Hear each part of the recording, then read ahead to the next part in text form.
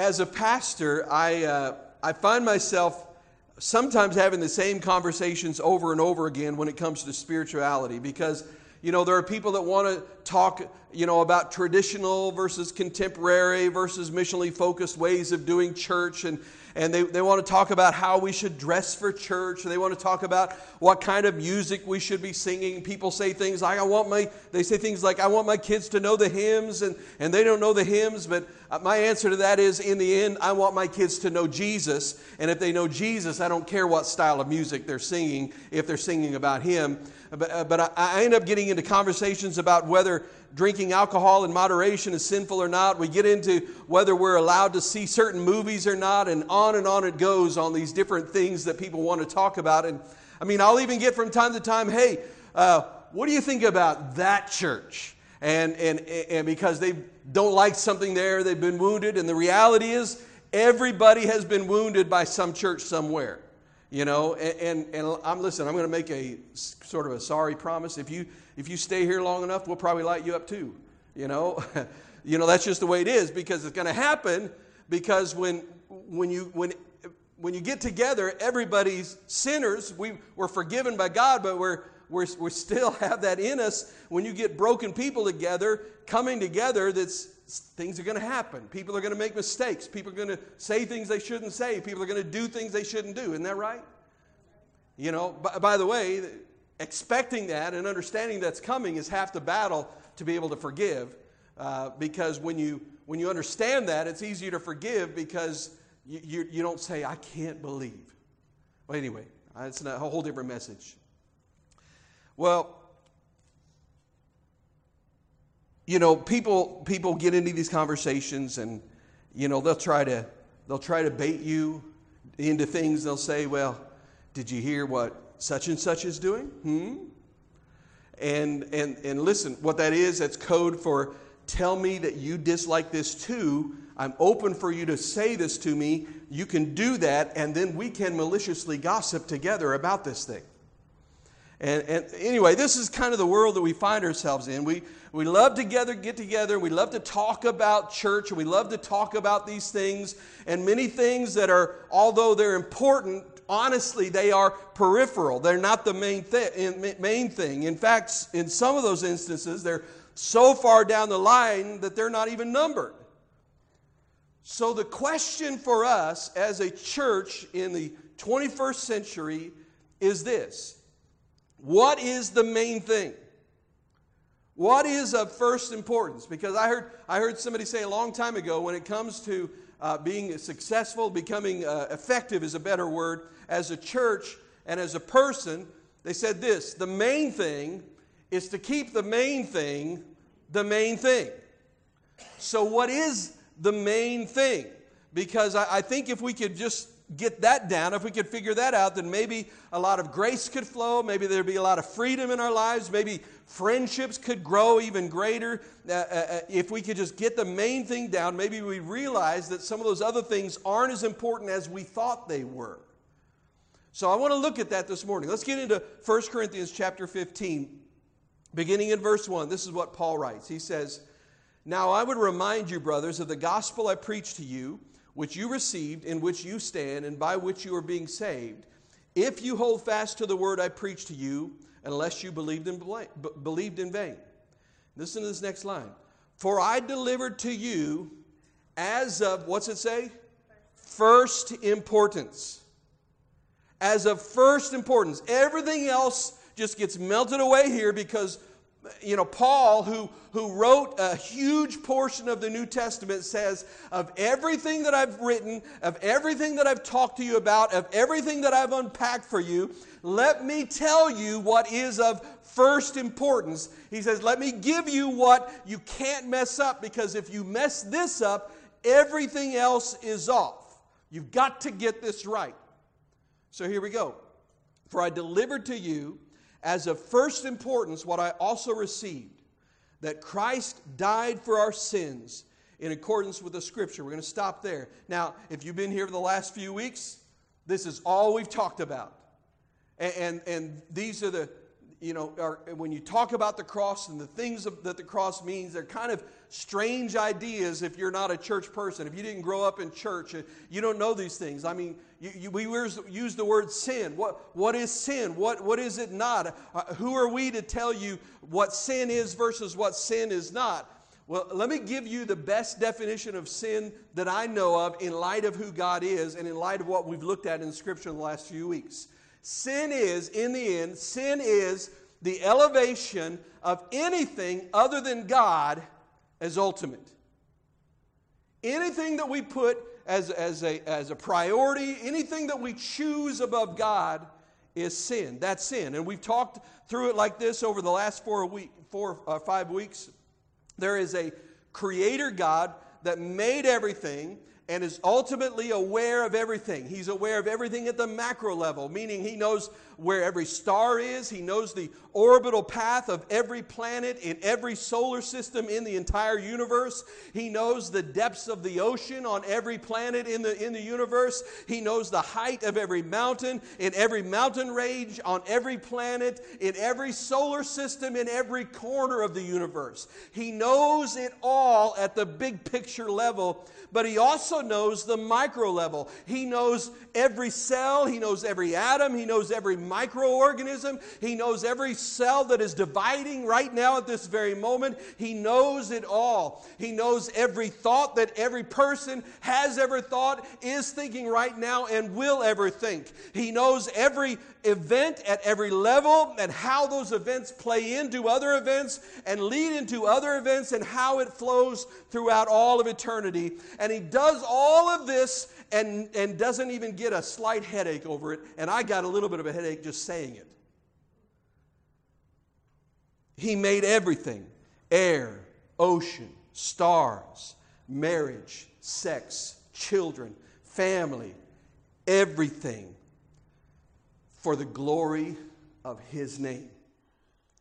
To be gloried in, to be enjoyed, and to lead us to worship Him. That's the reason for everything. Now, let's talk about sin. Sin is, at any moment, when you take things given by God for the worship of God, and you make those things ultimate, and therefore glory in them rather than in what they were given for. So, for example, when I say money is what I'm after, that's what I'm all about. This is what I'm going to get. It's what my life is all about. It's the air I breathe. It's what I want. It's the sole purpose of my existence. And we may not say that with our mouths, but sometimes we say it with the way we live.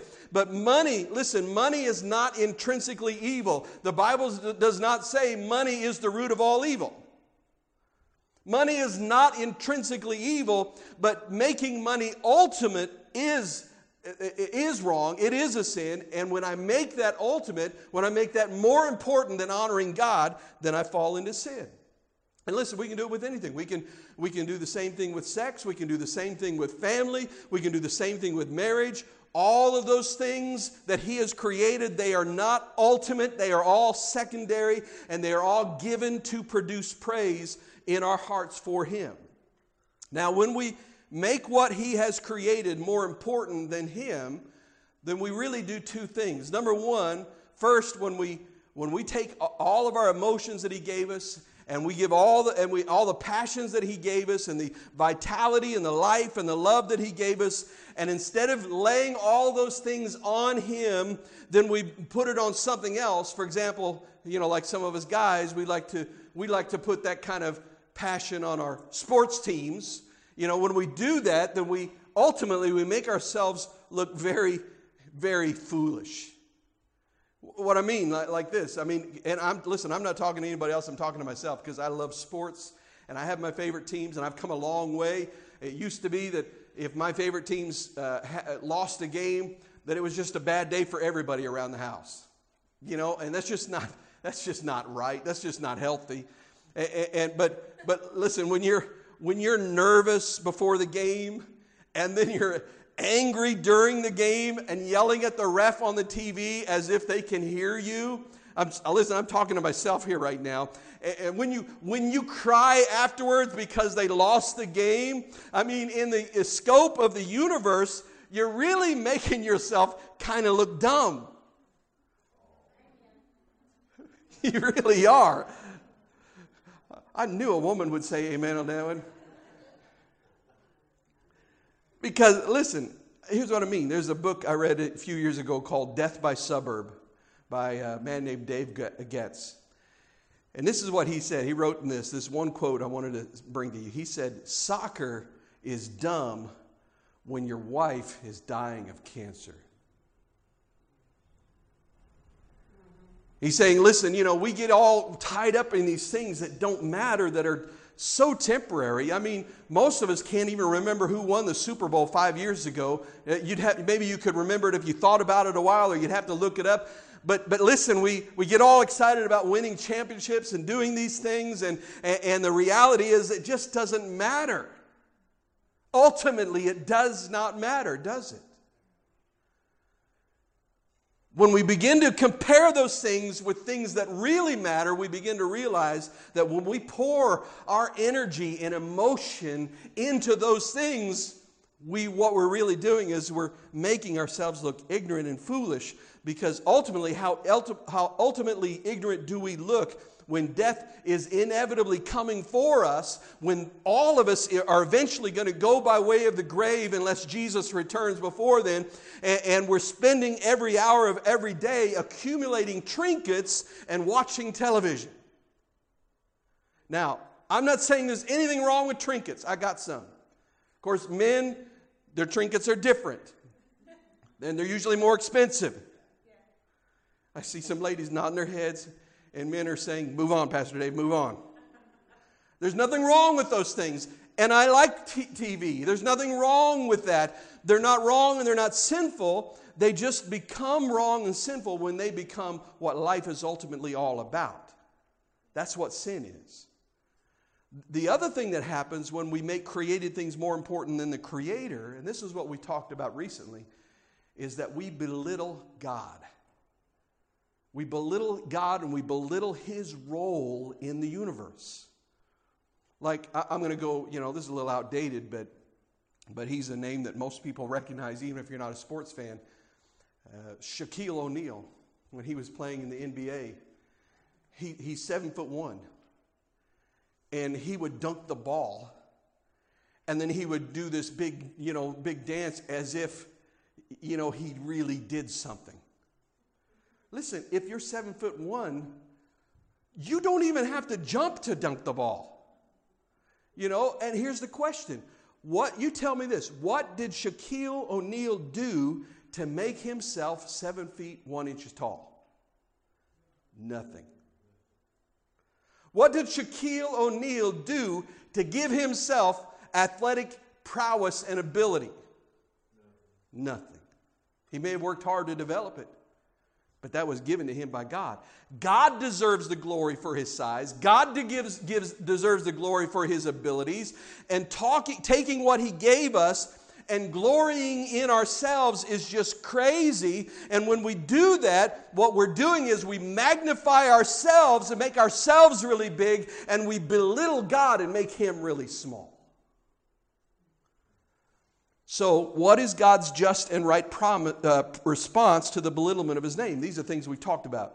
Well, Scripture says He created hell, and we're told that hell is a worthy and just response to the belittlement of God's name in the universe. But the problem with hell is, we've learned that hell is insufficient. And I know that you're saying, "That's crazy, Pastor Dave. What do you mean it's insufficient?" It's insufficient because it does not create worshipers. No one is ever excited about justice when they're guilty.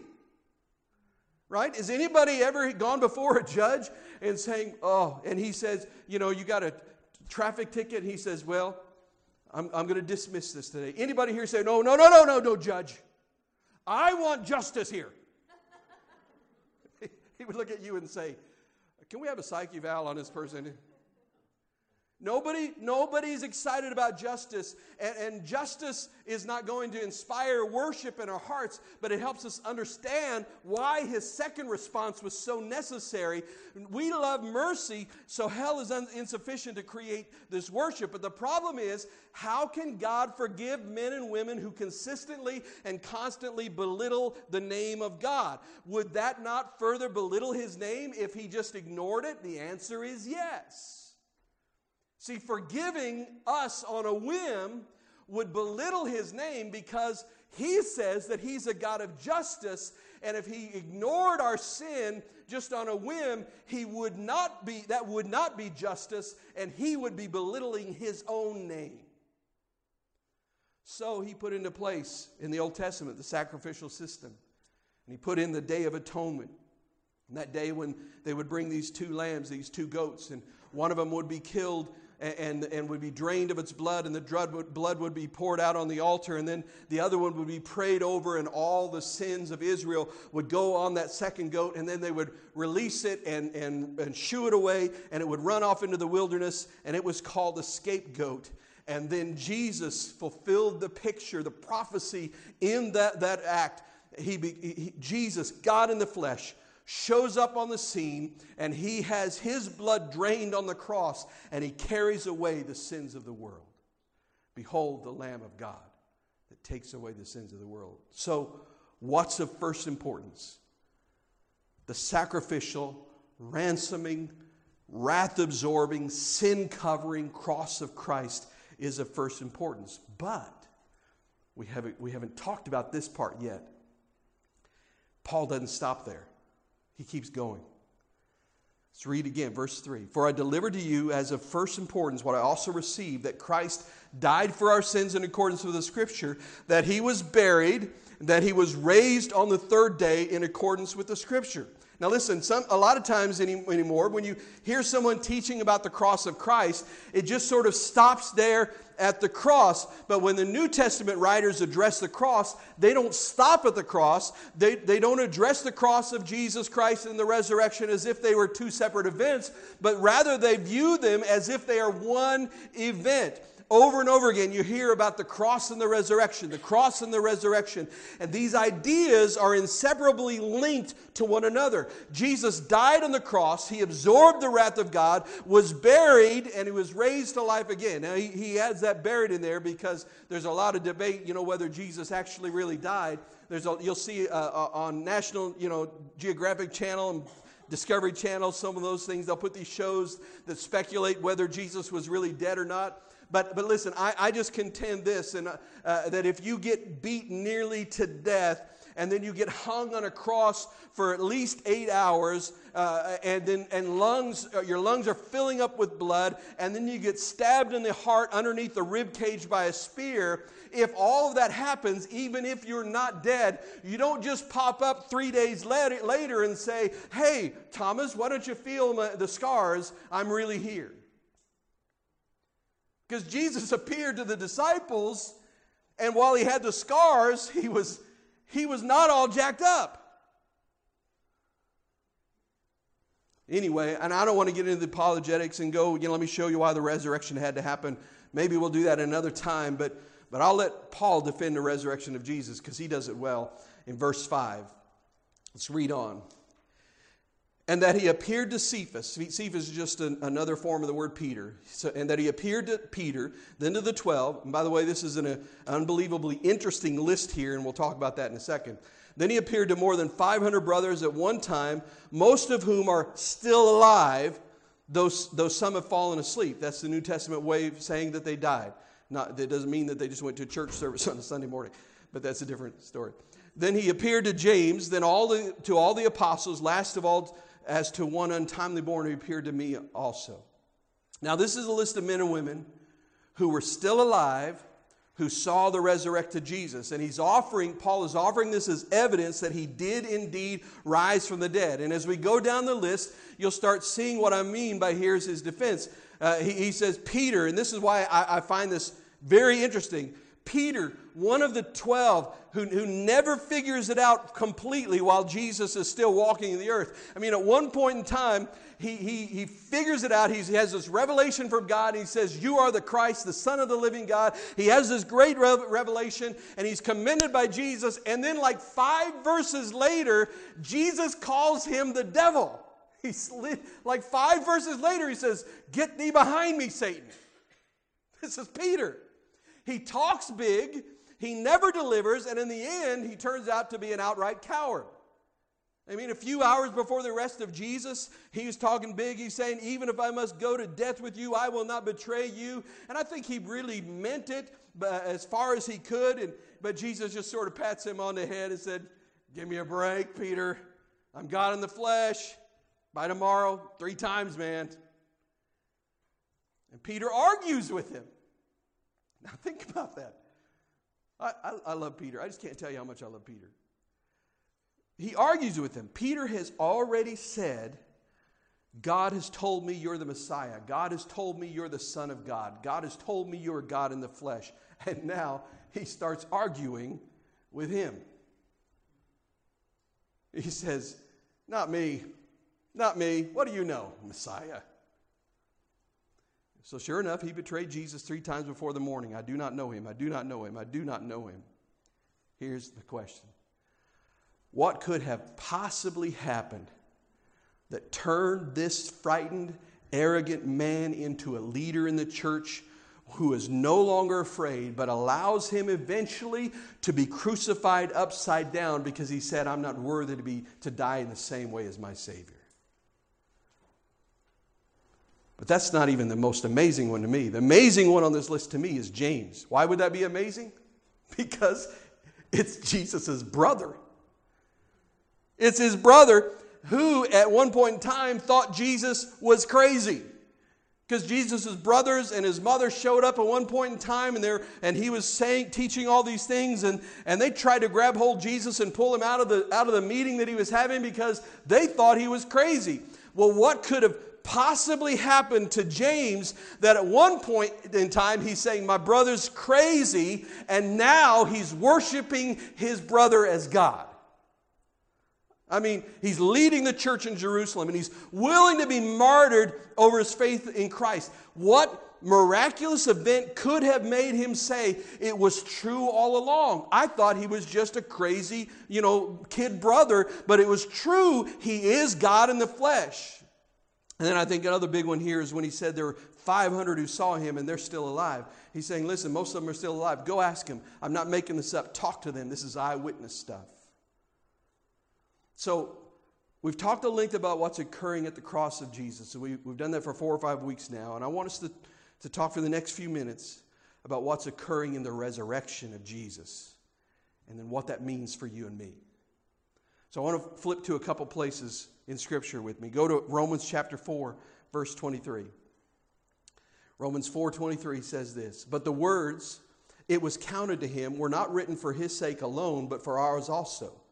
It will be counted to us who believe in him, who raised from the dead Jesus our Lord. So there's the resurrection, who was delivered up for our trespasses. So Christ went to the cross because of our sins, but listen to the next line, and raised for our justification. In the resurrection of Jesus Christ, we find evidence that all of the wrath of God that we had earned because of our sinful nature, because of all the things we had done wrong, for belittling the name of God, in the resurrection of Jesus Christ, we find evidence that all of the wrath of God towards sinful man was absorbed in Christ. There's not going to be another Jesus. There's no further need for sacrifice. That's Hebrews 9. Jesus said on the cross, it is finished. And Christ being resurrected is where we find evidence of our justification before God, right standing before God. We're not justified before God by doing moral acts, by attending church, by, not cussing or whatever it might be. And I could go on and on here. But we do not stand justified in front of God because of any good works or the avoidance of evil works. We stand justified in front of God Almighty by the grace of God, justified by the death and resurrection of Jesus Christ. Now, listen, I didn't plan on saying this, but let me just say this. Every year on that Day of Atonement, when the priest would take the blood of the sacrifice into the Holy of Holies, if the sacrifice was not acceptable, or if the high priest was not acceptable, walking into the presence of the holy God, into the Holy of Holies, they would die in that place. There were places where priests went into the Holy of Holies and died in the Old Testament. But how did they know? How did the people of Israel know? How could they be sure that God had accepted the sacrifice and that their sins were covered by the blood of the Lamb? How could they know that their sins had been carried away by the scapegoat? How could they know that this had been done? The answer is very simple. When the high priest came out of the Holy of Holies alive, they knew that the sacrifice and the priest were acceptable. The resurrection was not just a whim. It is absolute proof to us. When you read the book of Hebrews, it says that Jesus, that he took his own blood into the real Holy of Holies and offered it as a sacrifice for us to cover our sin. That it says that when he did that, as our great high priest, he went into the real Holy of Holies, carried his own blood as a sacrifice. How do we know that our sins are covered? The answer is, our high priest came back out alive. Well, if you're going to clap for him, clap for him. See, the resurrection is proof that our sins are forgiven. And I think somehow the church today, so many times we get off, we become focused on morality. And listen, it's important to learn about holy living. But what happens is when we focus on morality, that people begin to conform themselves to these moral codes, but they don't know Jesus. And my question is, who cares? It doesn't matter. Who cares how good of a person you are if you don't know Jesus? It doesn't matter if you act righteously without being made righteous. Doesn't matter if you do all the right things if you don't know Jesus. It's the death and resurrection of Christ that justifies us, that makes us declared not guilty in his presence. Jesus' resurrection proves that all of the wrath of God, all of the justice that we deserve has been poured out. It's been satisfied. It's gone. For those who place their trust in Jesus, it's gone. There is no more wrath. There's none for you if you are a child of God. So the Father, when he sees you as his child, perfect, spotless, and blameless, because we've been covered by the blood of Jesus Christ, our great high priest who carried it in as our sacrifice. That's just almost more than we can even handle, more than we can grasp, isn't it? Because listen, I don't know about you, but I know me.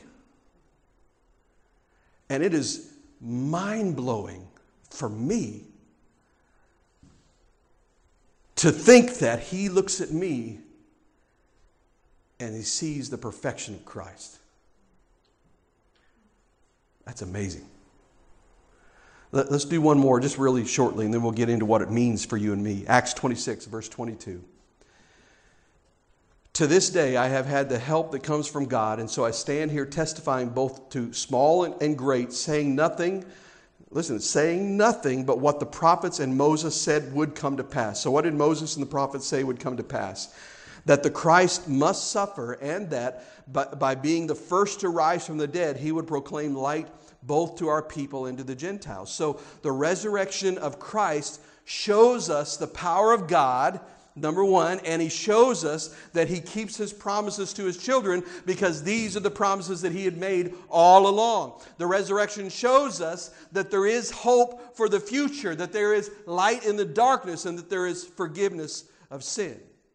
And I could go on, but I need to move forward here. All right.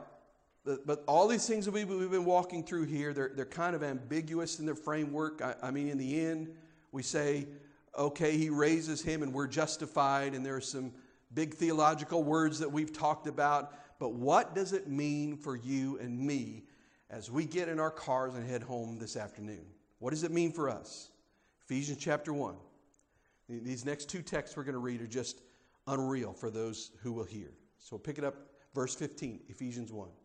For this reason, because I have heard of your faith in the Lord Jesus and your love toward all the saints, I do not cease to give thanks for you, remembering you in my prayers, that the God of our Lord Jesus Christ, the Father of glory, may give you a spirit of wisdom and of revelation in the knowledge of him, having the eyes of your hearts enlightened, that you may know what is the hope to which he has called you, what are the riches of his glorious inheritance to the saints, and this is the part we're going to focus on, what is the immeasurable greatness of his power toward us who believe according to the working of his great might. Okay, so what great might is working in us? Verse 20 says that great might, the same great might that he worked in Christ when he raised him from the dead and seated him at his right hand in the heavenly places, far above all rule and authority and power and dominion, and above every name that is named, not only in this age, but also in the one to come. Now, Paul is the master of run-on sentences. That is basically all one sentence there that he just said. But I want to focus in on that one part. Try to get in this place with me. What he's saying here is the very same supernatural, God-saturated power that resurrected Jesus from the dead is now at work in those who believe. In the deepest part of our being, the Holy Spirit of God is at work, restoring souls, breaking down and rebuilding, healing wounds, replacing broken parts, and putting together fractured lives. And the same power that was at work at Christ when God raised him from the dead is now at work in those who believe. The problem is that most people don't run there for healing. They run to Barnes & Noble or whatever bookstores around here, and they get whatever, book Oprah said they should read this month, and they try to fix themselves that way. But the problem is, I want you to hear this very clearly, you do not have the power within yourself to fix yourself. And the world will tell you, you can fix yourself. You go, and the world knows something's broken. You walk into the bookstore, one of the biggest sections is going to be self-help. And there's going to be, one book is going to say, well, listen, if you want to have a whole life, then you should, get your finances in order, and then you'll be well. Another one will say, will say, well, if you want to have your life straightened out, if you want a whole life, then you got to do this. And, one of them will say, if you want a good whole life, Pilates, that's the answer. I mean, whatever it is, they'll come up with all these different ideas, and they're all saying something is broken in us as human beings, and here's the answer to fix it. And so we run to those places, and we try to fix ourselves, but the Scripture clearly tells us you can't fix yourself. If you could have fixed yourself, you would have already done it by now. Believe me now or believe me later, after 25 to 30 years of struggling with some hidden, secret, cyclical sin, you're going to realize that you can't fix it. You don't have the power to breathe life into that which is dead. And all of us, according to Ephesians 2, are born broken. Now, listen, I know this. I know this from experience now because when my daughters were little, they don't do this anymore, mostly. But when they were little, they would bite and hit and kick anybody that got in their way. Anybody, ever worked with little 2-year-olds, toddlers, really small children? When they're sweet, they are sweet. But when they're mean, they are mean. And everybody kind of thinks that's funny, but, in the end, my daughters, when they're little, they're saying, I'm frustrated. What's the answer? Physical violence is the answer for anything that stands in my way. Right? Now, where did that come from? Where did my daughters get, I will inflict pain on someone for depriving me of what I want? They did not get that from Julie and I. Now, our marriage is not perfect. However, I can guarantee you there has never been a moment when we were sitting in the living room watching TV and I said, hey, could you hand me the remote? No, I'm not going to give it to you. And I went over and bit her to take it from her. That's never happened. Never. Because I'm afraid of her. So they didn't get it from us. Listen, I am crazy in love with them and always have been, even in their difficult stages when they were little and they had those days. But the truth is, they got wicked little hearts. That's the reality of it. And my girls, when they were little, they need to be redeemed. Our children have this wickedness. They're born broken, something not right. There's a natural selfishness in us as human beings. And where does that selfishness come from? I don't think that, that they see it in your home. I doubt that they see you, your husband or your wife sitting at the table and you say, well, here, I want to serve this person. Can I get you some coffee? Get out of my face! I don't think that's where they see it. They don't learn that from us. Where does the selfishness come from? Where does the violence come from? Born into a broken world. And the reality is you're not going to be able to fix what's broken inside of you. Your lust, you're not going to be able to fix that. Your bitterness, you're not going to be able to fix that. Your rage, your anger, that stuff that's been following you around, all those the things that haunt you, you're not going to be able to fix that. You don't possess the power of life and death, and you can't resurrect something that is dead in you.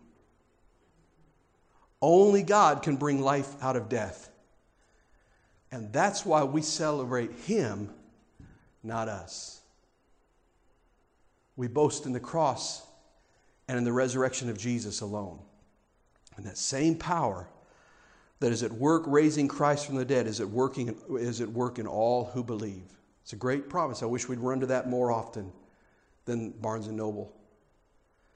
One more, Romans 8. We'll pick it up in verse 33. We'll go quickly. I love this. Who shall bring any charge against God's elect? It is God who justifies. I love it. I'm not going to preach on this part. I could preach. That's probably about an 8-week sermon series right there, because he's saying, who can bring a charge against you in the court of justice? It's God who justifies. So when the enemy comes and says, they have done this is their action, God says they weren't justified by their actions, so you can't bring a charge against them. I'm the one who justified them. Keep reading. Who is to condemn? Christ Jesus is the one who died. More than that, who was raised. Who is at the right hand of God, who indeed is interceding for us. Who shall separate us from the love of Christ? Shall tribulation or distress or persecution or famine or nakedness or danger or sword? As it is written, for your sake we're being killed all the day long. We are regarded as sheep to be slaughtered. No, in all these things we are more than conquerors through Him who loved us. For I am sure that neither death, nor life, nor angels, nor rulers, nor things present, nor things to come, nor powers, nor height, nor depth, nor anything else in all of creation will be able to separate us from the love of God in Christ Jesus our Lord. Now that's a phenomenal text, because not only is the power of the resurrection at work in those who believe, but because of Christ's death and resurrection, we see that there is now no condemnation for those who believe, and that nothing can separate us from Christ. Now, I'm not saying you can't backslide, because you can choose to walk away from Him if you want, but I'm saying that there is no circumstance, there is no power of darkness, there is no sickness, there is no person, there is nothing in all of creation that can pull you away from the hand of God when He has a hold of you. I want to tell you why that's such good news. I grew up in church. And growing up in church, I had this picture of perfection that was supposed to occur as soon as I said that little prayer and got baptized. So I came up and prayed, Dear Jesus, I know I'm a sinner. Please forgive me. Amen. And I was baptized, and I loved the Lord. But what happens when you love the Lord and there's still lust in your heart that haunts you? What do you do then? Because in most churches, we don't feel like it's safe to talk about things like that. So everybody is so busy pretending that they don't struggle with things like that. And then because everybody comes in and puts their mask on, we don't feel the freedom to even try to find help. You know, when I first came to Christ, it seemed like everybody else, when they got saved, they just like fluttered about in Shekinah glory, and they were all, perfect, and I was just sort of stuck in the mud. But what happens when you fall in love with Jesus, but there's still some bitterness in your heart? What happens when you fall in love with Jesus, but still have some sin issues you need to deal with? Well, in that situation, praise God for Romans chapter 8. In Romans 8, God says, no. He says, I know you're not perfect, but we'll work through this. And he says, but I'm not letting you go in the meantime. He says, we'll get there. I started this and I'll finish it. He says, don't give up. Keep walking. Keep pressing in. Keep confessing. Find God-loving, Christ-exalting believers and do life with them. Get help. Get guidance, but don't give up. He says, I'll heal you and I won't let you go in the meantime. This is the God who is the judge of the universe saying, there is no one who can condemn you if I don't, and I don't, so no one can. He says, who will bring a charge, even be able to bring a charge against you? You're mine. He says, what court could they possibly charge you in? Because everything's mine. It's my court is the only court that matters. You know what he's talking about here? He's talking about those voices inside of us that constantly condemn us. The voice of the enemy. It says, oh, you call yourself a Christian. Oh, you can't love Jesus. Look at this. Look at the lust in your heart. You can't shake. Look at the rage that's inside of you. There's no way that you really love Jesus, and there's no way he could really love you. And God is saying, wait. You're listening to him? He's saying, don't you know I'm going to crush him one day? He says, I wouldn't listen to that one. No one can bring a charge against those whom God has justified. So that means we don't give up, because God's power will finish the work he started in us. This is what the resurrection means to us. To those who believe, the resurrection is power working in our hearts. It's not perfection, because you're not going to get there until you're in heaven. That's not the goal. The goal is growth, becoming more and more like him every day. It's not perfection. It's power working in our hearts, changing us and molding us, making us who he wants to be day by day, so that one day down the road, when you stumble and fall a little bit and you say to yourself, that voice starts going again and saying, who do you think you are? You can't love Jesus. When he picks you up and says, don't listen to that voice. I know you fell, but look how far you came. You're not who you used to be. So get up. Keep walking. Because I started it. I'm going to finish it. And it says we stumble about on the path to sanctification. Christ holds us fast. This is of first importance. That Christ was crucified, buried, and raised from the dead.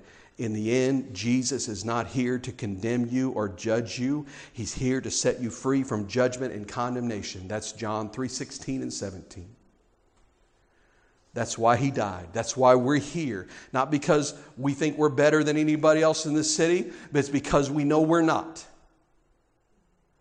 So we're not trying to tell people, hey, do life our way. We're just trying to point people to the cross. What Jesus did. What the resurrection means. So this I proclaim to you today, and it is of first importance, that Christ was crucified for the forgiveness of sin, and that he was buried because he was dead, and God the Father brought him back to life. And that same resurrection power will transform those who believe. For those who believe, there will be no condemnation, no judgment, and nothing will be able to separate us from the love of Christ, of love of God that's found in Christ Jesus. Let's pray together. Father, I thank you for these men and women.